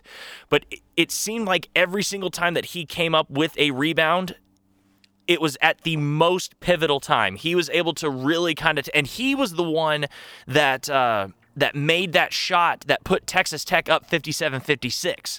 So he can also be clutch whenever he needs to be. So this Texas Tech team looks awesome. It just was a shame that they weren't able to get the win in the end, because their final shot after Kansas made it 58-57, Texas Tech's final shot was just awful. It's like that was the best thing you could come up with. But that game, it really did live up to the hype. Unfortunately, there's not a whole lot of basketball going on this week for the Big 12. All of the games are being played tonight. The next game after the games tonight, which once again is December 22nd, all the games after tonight don't start until December 29th. So they get all of Big 12 has this next week off. But the game that I'd watch tonight is West Virginia and Kansas. And I know that this is kind of ridiculous because I'm telling y'all this, and you're going to be hearing this tomorrow. But here's hoping that this West Virginia-Kansas team, or this West Virginia-Kansas game tonight, which is number 7 and number 3 in the nation. Yeah. Because now, Texas even cracks the top 10 this week too. So now not only... Last week we talked about 5 of the top 15 teams are in the Big 12. But now you got 3 in the top 10. 4. Baylor. Baylor. Baylor's number 2. Oh my God, I watched the Gonzaga Iowa game, number 1 versus 3, and it was Gonzaga's first game back after taking all that time off of protocol. Mm-hmm. Whew. Gonzaga did not miss a beat. This team, right now, book it. National champs. And that's going to be so huge for Gonzaga, because Gonzaga has always been that team that has been so good, but right just never outside. Good enough. They just cannot crack through the Final Four. Like, they get there and they just can't get past it. Jalen Suggs, man, that dude made, I think he made 9 3-pointers in that game. And Luka Garza, let me just say this. Is he the best player in the country right now? Probably. But I got to tell you, whenever that dude moves, it's like he's got cinder blocks on his feet. You can tell that that's something that he's going to have to work on right now is his quickness and his footwork. But man, whenever Gonzaga did a good job of, they didn't just double team him, but they pick and chose when to double team him. Mm-hmm. And it was really it was just awesome playmaking skills and coaching by Gonzaga. This team is the complete picture. Gonzaga, national champs this year. It's going to be great. So watch that team anytime you get a chance. But, I mean, West Virginia is another one of those teams, because in the game against West Virginia, the game that West Virginia had against Gonzaga, Jalen Suggs went down, and West Virginia still lost that game, but they really took it to them. And I'm sitting here watching going you'd expect them to kind of take it to them after one of their key players goes down. But it's just going to show you that was no fluke. And West Virginia is an awesome, balanced team. They don't have these star-studded players that are going to be drafted high in the NBA draft. But this team is good enough This team is Final Four good enough. And I'm not just saying that just because they play in the Big 12. Like They are good enough. dude, Baylor, Kansas, West Virginia, Texas is really starting to kind of prove themselves, although Texas kind of comes and goes with Coleman. Yeah. It depends on how great Coleman is playing is going to depend on, and that's the thing that's going to be Texas's downfall. But I think Shaka Smart is going to be safe. I think his job is now secure, at least for the next few years. But yeah, because he's done a really good job with this Texas team and finding a way to make a bad situation into a really good one. And then you've got Texas Tech. I know that they dropped out of the top 15 whenever the rankings kind of came out, but that's kind of to be expected. But I think Texas Tech's going to bounce back, and we're going to find them back in the top 15 sooner rather than later. I think they're 17th right now. So, which is still great. I mean, 4 teams in the top 10, guys. Big 10 basketball. And here's hoping. We'll talk about the I'm sorry. 12. Sorry. It should be Big 10, but the Big 12 basketball. Here's hoping this Kansas West Virginia game once again lives up to the hype that the Kansas Texas Tech game did, because I can't wait to go home. I've got it set to record. And by the way, fuck the Longhorns for being on the Longhorn Network. I can't watch any of their games. You can come over here. You can watch it. I know. I mean, when? Like I'm telling. Like I need to go. Well, like yeah, not now. Yeah, I know. It's well, I don't want them now. It's got to be one of those things that I've got to be off work in order to come. But I really do want to. If there's a game that's really worth watching, which I mean, with Texas right now, all games are worth watching. But I'm telling you, whenever we start getting those really good games coming up, let me look. Let's see here. We've got, I know I saw one. Texas is playing someone big. Texas and Kansas play each other January 2nd. Nice. Saturday at noon. So I can come over. We can watch that game. Yeah? Yeah, Saturday at noon before I go into work. Be perfect. So, Yeah. So, Big 12 basketball. Seriously, guys, you've got to get on it, because whenever these two teams play each other, and by the way, fuck Jay Billis. That guy is such a goddamn moron. He called the Kansas Texas Tech game, and my God, I hate every time he calls the game. He is the he's the Pierre Maguire of basketball. He's the Colin what's the guy that everyone hates that does the Sunday night games? Joe Buck? No, the guy that calls him with Al Michaels. Oh, Chris Collinsworth. Chris Collinsworth, yeah, he's the Here's the guy. Yes, he's the Chris Collinsworth of men's basketball. He's just a fucking moron. So, but anyway, that's all I have. We'll talk more about Kansas, West Virginia next week, regardless how it goes, just because I picked that as my game of the week. Mm-hmm. My hands are kind of tied here because we only have 3 games this week and they're all tonight. But still, I think that would still be my game of the week regardless whenever it was being played. So, that's all I've got.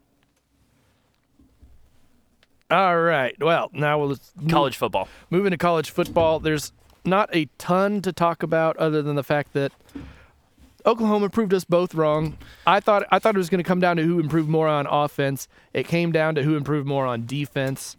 And Oklahoma really has improved on defense. Last year they were a joke, and this year their defensive linemen are so good that it is making the rest of the defense look better. But Brock Purdy was running for his life for half of that game, and their D line is the reason why he threw a couple picks and one that sealed it. So from there, there's not much else to say about that. It's just Iowa 6 in a row. Iowa State took them too long to get into the game. Yeah. And it's that in and of itself is a shame as well, because I don't know if it was Iowa State thinking that they had it in the bag or if the moment was just too big for them. I don't know. But I think one thing that we can say for sure is I think that Matt Campbell is back next year. Yeah. I mean, Auburn just hired. Yep. Auburn just hired the head coach from Boise State. Yeah. Which is Brian Harsin, which is an unusual hire. Like Boise State got, they just lost in their championship game to Tulane. No, I don't know. But yeah, they whoever beat them, like it's their first ever conference title, and Boise State has played in it like 6 years in a row or something like that. But they weren't even ranked this year. That's an unusual hire for Auburn. But I mean, I just thought that I thought that they were going to make a push for Matt Campbell too, and it turns out I think that Matt Campbell has probably been vocal about like I want to stay. So why else would they go somewhere else? Or maybe they were never interested in him in the first place. So. Yeah, who knows? But yeah, what a shame that the game got tight there at the end. But like you kind of saw it that it was out of hand early. Yeah. And Iowa State's defense was making stops until they needed to. Yeah. And once they needed to, it was like, okay, now we're gonna bleed points again. And then that's whenever their offense finally woke up. Like there was like a shift in the scale. Yeah. You're just where the defense is just kind of like, fuck it, you guys do it. I'm tired. But that leads us into the that's going to lead us into the Big 12 bowl game schedule. And I legitimately think before we get into this, just so that way we don't go off on like too much of a tangent, I'd like to still pick winners this week on all the bowl games, but then kind of dive a little deeper into them starting next week, like with the weeks of the games. I know we didn't talk about this before the mic, or before the mic. So we can talk about the bowl games, right? And we can give our predictions of who's going to win. But then, like as the weeks of the bowl games start coming, then we can start doing scores and diving deeper into the games. Yeah. Are you okay with that? Yeah. All right, cool. But so I legitimately think there's a chance for the Big 12 to go undefeated in their bowl schedule. Let's go from the bottom to the top.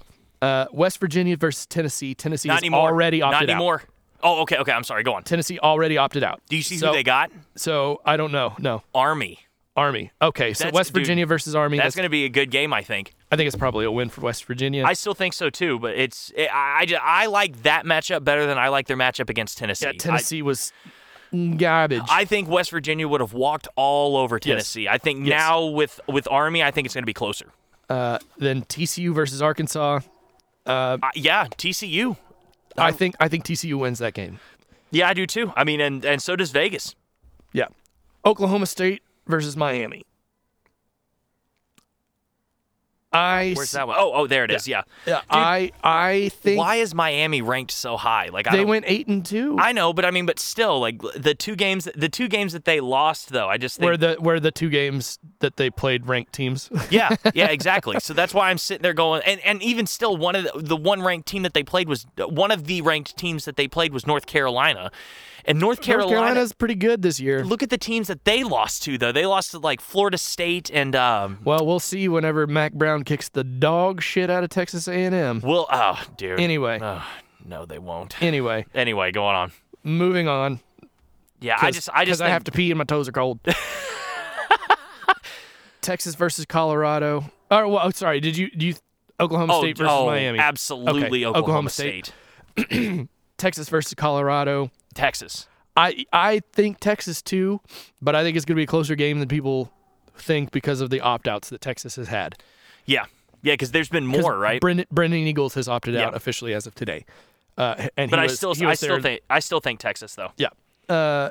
Iowa State versus Oregon. Which, dude, that's going to be a good game. Oregon really looked good in their championship game. Yeah. So I think that's good. That'll be a good game. think that one's going to be closer. That's the one. I think there's two now where it's like maybe, and that's one of them. Yeah, I think so. And then the highest ranked game is Oklahoma versus Florida. Why is Florida? I do not. Why? I at no point this year have I been impressed with Florida. Just throw that out there. No, yeah, I haven't either. I have not. I didn't think that they belonged in the top 10. Over under one shoe being thrown in this game. What do you got? I'd say it's not a shoe, it's a flip-flop. Oh, okay. That's nice. Would think it would be Arby's. But actually it's Long John Silver's. Yeah, I think Oklahoma wins that game. Dude, Florida's favored though. Florida as of right now. Didn't Kyle Pitts already opt out? I don't know. I don't know. Yeah, see, once again, that'll just have to be something that we'll have to dive into. Not next week, but that'll be the week after. Yeah. So I looking at it right now, I really do think that the 10 teams in the Big 12 are going to walk away with 6 bowl wins. And I'm not just saying that because, the Big 12, I'm not saying, we're so good. I'm saying, it's a very favorable matchup. You still didn't get that right. Favorable. You said favorable. Oh. It's a very favorable. Yeah. That's what I'm gonna name That's what I'm gonna name my hedgehog. Fabriapidum. Fabriapidum. Anyway, it's a very matchup. No, every matchup is. We're so cool. Every matchup is very favorable. Favorable. Yes, there we go. Flurry. It's Brett Favreable. Yeah. Yeah, which means, you're not gonna know when it's over. Sometimes you just got to know when to walk away. That was the best commercial. Dude, that I've seen. commercial's so great. Man. But anyway, anyway, and that's how bowl games go. You know, I know a lot of SEC fans that are like, oh well, look at how dominant the SEC is in bowl games, and outside of top 10 matchups, the bowl games really are like this is the number 17 team versus a team that just learned how to play football. And somehow won 6 games. So, you know what I mean? It's like, they went 11-1, and this other team went 6-6. Well, dude, I'm telling you, it's welcome to the Tax Slayer Bowl. Well, and see, right. So the H&R Block Bowl. Yeah. So I don't think this is going to be a statement of the Big 12 being that good at football. I think it's just going to be a statement of the Big 12 getting favorable matchups and.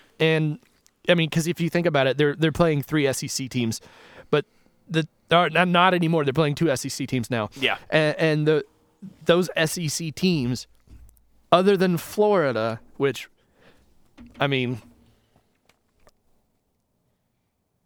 does anybody think the Florida is the second best team in the SEC? No. So, other than Florida, the SEC teams that you're getting are not good. Like Arkansas was not a good team. They weren't. You want to talk about like why you hate the NFL? I got to tell you why I hate college football, man. Because every single year they find a way to fuck this up. How do we have? First of all, I don't get Ohio State. I don't get it. They're kind of like that person that did half the work on a group project and still gets all the credit. Like, how do you play half a season against teams that were not good? Show me. And I mean, and even still, they just barely beat Northwestern. And yes, did they still beat them? Yes, but I mean, the powerhouse of Northwestern, like. No, get out of here. That's the only team that they played that is going to finish in the top 25. Northwestern only lost 1 game this year, so they're out better of 6. I know. I'm just saying they're better than they normally are. That's all I'm saying. I understand, First but of all, still. but second of all, this is where people I think get so frustrated. The committee's job, it is in their mandate to put the 4 best teams in. That's what their job is to do. And that involves the eye test and the strength of schedule, like the resume, right? And what they said was, even with getting beat that badly by Clemson, Notre Dame is a better team in their eyes than Texas A&M. Because the only other ranked team that they played was North Carolina, and we already talked. But Texas A&M had more losses against more wins against teams that fired their coach than they did against teams with winning records. I understand, but I mean, look at how typically. And you can't look at this with your view for your hatred of Texas A&M because you just pulled out a stat from someone who hates Texas A&M and constantly comes out with stats that. But is it wrong? Make fun. It is. It's not wrong. I'm not saying that it is. But that's what I'm still. saying. What I'm saying is like, obviously, I'm not gonna I agree with it, but I'm not trying to argue as to what's right or what's wrong. What I'm trying to say is like this is the mindset that they had, and this is the explanation that they had coming out with. It's still top 4 teams still wrong. Being Alabama, Clemson, Ohio State, and Notre Dame. Let's just say Ohio State went undefeated in their schedule. That's fine. Notre Dame, I will not understand because the only time that they beat Clemson was without Trevor Lawrence, and then whenever Clemson's best team is put on the field, it's not even close. So this team is showing you that it can't hang with the big boys recently. So what's the point? There's a chance that we could get this game again in a couple of weeks, and there's nothing that says that if it was close, then of course Notre Dame should get another shot. But it wasn't. It was not close at all. Notre Dame is just getting in on their name alone, and that's how the BCS treated them. Even back whenever that was the thing, and Notre Dame was an awful team. Notre Dame gets on a 2-game winning streak, and they're in the top 25. And I will never understand it. Notre Dame should not have been in this. Oh, I hear you. What I'm saying is without Texas A&M and Notre Dame playing one another, or Texas A&M and Ohio State playing one another, we don't know who the better team is. We can speculate, but we don't know for sure. But what I'm saying is it's the committee's job to speculate and decide which team they think would win that game. I understand that, and but still, they said head-to-head, we think Texas A&M loses to Ohio State and Notre Dame. But see, that's, to me, I don't think that's necessarily, that should not be more important than the potential national championship matchup that we might have might be Clemson and Notre Dame again, just because if it does end up going down that way, and I could see that happening. It probably won't, because Alabama's more than likely going to just beat the dog shit out of Notre Dame, and it's not even going to be a problem. But still, that's one of those. That's what the options were, to watch Alabama probably beat the dog shit out of Notre Dame for the first time, or probably beat the dog shit out of A&M for the second time. I understand, and see, that's why I think that it should have been Oklahoma. I really do, because I think that Oklahoma showed us in the Big 12 championship game just how much more this team has improved throughout the whole season. Notre Dame hadn't improved at all. Yeah. The only team that they were able to beat was Clemson without Trevor Lawrence and an overrated North Carolina team. I don't necessarily think they're overrated, but okay. But see, I can't take your opinion on that seriously, because you're such a Mac Brown fan. Because see, it's so hard for me. It's so hard for me to sit here and think that you're looking at it objectively. I've said on this podcast that Mac Brown was the biggest contributing factor to the Longhorns sucking for the last decade. I understand, but still, you can look back on it and still have these fond memories. So is that fair? No, that's not fair to you, and I understand that, and that's ridiculous of me to feel that way. That's just how. But look, the teams that they lost to this year, North Carolina, that is. Hold on, sorry, I'm trying to find it. They lost to Clemson and Notre Dame. No, North Carolina? Yeah. North Carolina lost to Clemson and lost to Notre Dame. I'm trying to... Oh, this is the basketball team. I'm like, what the fuck? I'm like, what the fuck is this? Did they lose another one? I don't remember. Yes. Because I knew they weren't in the top 10, which meant they probably lost they're 13th right now. So, yes, they lost to Notre Dame. They lost to...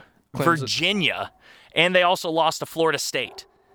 Oh, so they didn't even play Clemson. No, they didn't play. No, they didn't play Clemson. Okay. Yeah, so they lost. That was the other one, was Virginia. Okay. So they've lost to two teams that that should not even be close to their level. And they weren't able to even take care of that. And so that's why that diminishes that win. Yes, does Notre Dame have a win over another top 25 team? Yes, but North Carolina is not really that impressive of a win to me. I think not worthy. It's not impressive enough to worthy a shot to stay in a position to compete for the national championship game after you just got obliterated by a team that showed that it's far more superior than you. And if Trevor Lawrence was even playing during that game, that first one, and of course it's speculation and I understand that, but Clemson just showed that with Trevor Lawrence, Notre Dame isn't even on their level. So they wouldn't have even beaten Clemson in the first place, and they shouldn't have even been considered for this at all. Right, sure. I think what we're seeing with the ACC is kind of like what we've seen with the SEC for the past decade, is you have one team that is legitimately just that good. Yeah. And so every other team they get ranked higher than they should if they avoid losing other games, because they could say, "Oh, our only game was to the number 2 team in the country." And see, that's why A&M. I know, and I'm not trying to say that A&M is deserving to be in that. I don't even think A&M should be ranked as high, but I do think that Oklahoma should. Oklahoma has shown that it truly is up there, at least right now, in the amount that they've improved. So this is just why, like, every single time, like, and this isn't one of those things where there's like a little bit of controversy. This thing is shrouded in controversy. That's what makes college football so controversial. Is it's not like the NFL or baseball or college hockey, basketball, where it's like, who's playing the best at that time is the most likely to move on. It's you have to not stumble basically all year if you want to guarantee you get a spot. And it's damn near impossible to do that. And if you do stumble, you have to be able to make the case that your stumble was more understandable than somebody else's. Yeah, no, I understand. I understand, but I don't. It's such a shame that one mistake can cost you everything. What I'm saying is there is no right answer. Yeah, there is no right answer. 8 teams. Well, yeah. 8 teams. Yeah. So, but it's not going to happen but anyway. Yeah, no, there should be 8 teams. I don't understand it. I'm with the nation right now whenever it's like, this is all bullshit. Did you see the video that Central Florida posted on their Twitter? It was the video of Hulk Hogan coming down at Bash at the Beach whenever he joined the Outsiders, and it had this University of the Central Florida logo on his chest, and he comes out, and Macho Man Randy Savage is laying in the ring, and it's got college football playoffs on it, and then Hulk Hogan comes out and looks around, drops the leg on Macho Man, and he gets up and goes like this, and then Scott Hall and Kevin Nash get in there, and it's Cincinnati and Florida Gulf Coast logo on theirs. like this is the new world order, brother. So I don't think that those teams should have been in there. No. I think the one that you can make a case for is Coastal Carolina. I was gonna say Cincinnati. No way, dude, because they just barely won their their conference championship too. So I know it was against Tulsa, and weren't they ranked in the top 15? Yeah, no, I think they were 25th. Oh, I think that they were like right at 25. I could be wrong, but yeah, I would have loved to have seen Cincinnati get a shot. But I mean, it's just once again like you can, And what I'm saying is, of course, and that's why an 8 team would have just been better. Of course, the right answer is an 8-team playoff, and Texas A&M gets in, and Ohio State gets in, and Notre Dame, and these other teams that people, I mean, you could still argue, there would still be an argument, but that makes room for your Cincinnatis to get in, and these other teams. But as of right now, the way that the playoff is they can say that it's not part of the criteria, but it is part of the criteria. If you are, if you're in the Texas A&M boat where you have one loss, and, at the end of the day, you're sitting there and you have one loss, and there's another team that has a loss, but it's more recent. But both of you can say it was to the number 1 and number 2 teams in the country. They're going to go off of the name. They're going to go off of, well, Notre Dame was good last year too. Maybe not as good as we thought they were, but they were still good last year. Texas A&M was not. Yeah, and that's what they're going to go off of. And is that right? No. But outside of an 8-team playoff, what else are they supposed to do? Nah, it's fine. It just doesn't make sense. So, all right. Yeah. So on to trivia. All right. So do you need me to repeat the question? I don't, but repeat the question for the listeners. All right. In January of 2007. The Dallas Stars had one of the most infamous blunders in the NHL, in all of the NHL, where a Dallas Stars player missed an empty net that caused the Edmonton Oilers to go back down and score with 2.5 seconds left to force overtime. Who was the Dallas Stars player that missed the empty net? I genuinely have no clue, but I'm going off of who I know was on the team at the time, so I'm going to say Brendan Morrow. No. His name, Patrick Stefan. the number 1 overall pick for the Atlanta Thrashers. Oh God. Well, there you go. Back in 1999. Here's a couple of fun facts about this real quick, and then we'll get out of here. The player that scored the goal for Edmonton was Ales Hemsky. Okay. He eventually became a Dallas Star. Oh, nice. Yeah. So it's just so funny that that kind of came full circle. Here's another fun fact about this, and this is one of those things that this is a lot of people are like, oh yeah, like you can make this argument, but that game happened in January, and then later on the Blackhawks played the Stars and they blew a 2-1 lead against Dallas and whatever. But that year, the 2000 NHL draft still had the draft lottery, of course, but it was Edmonton and Chicago who finished. Edmonton was above Chicago in the rankings by 1 point. And you can argue that 1 point gave Chicago that draft lottery ball that gave them the number 1 overall pick that year. Do you know who the number 1 overall pick was?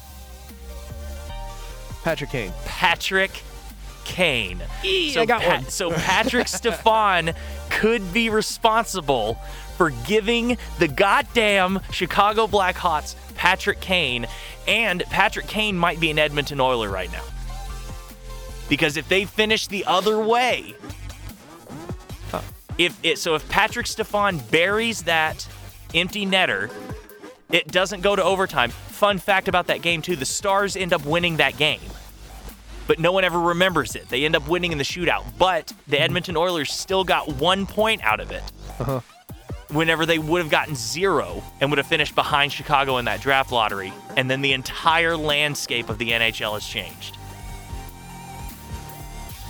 Is that true? Who knows? It's just fun to speculate on shit like that. So, yeah. Well, that's it for me. You got anything, bud? All right. Let's get the fuck out of here. Go Mavs. Woo!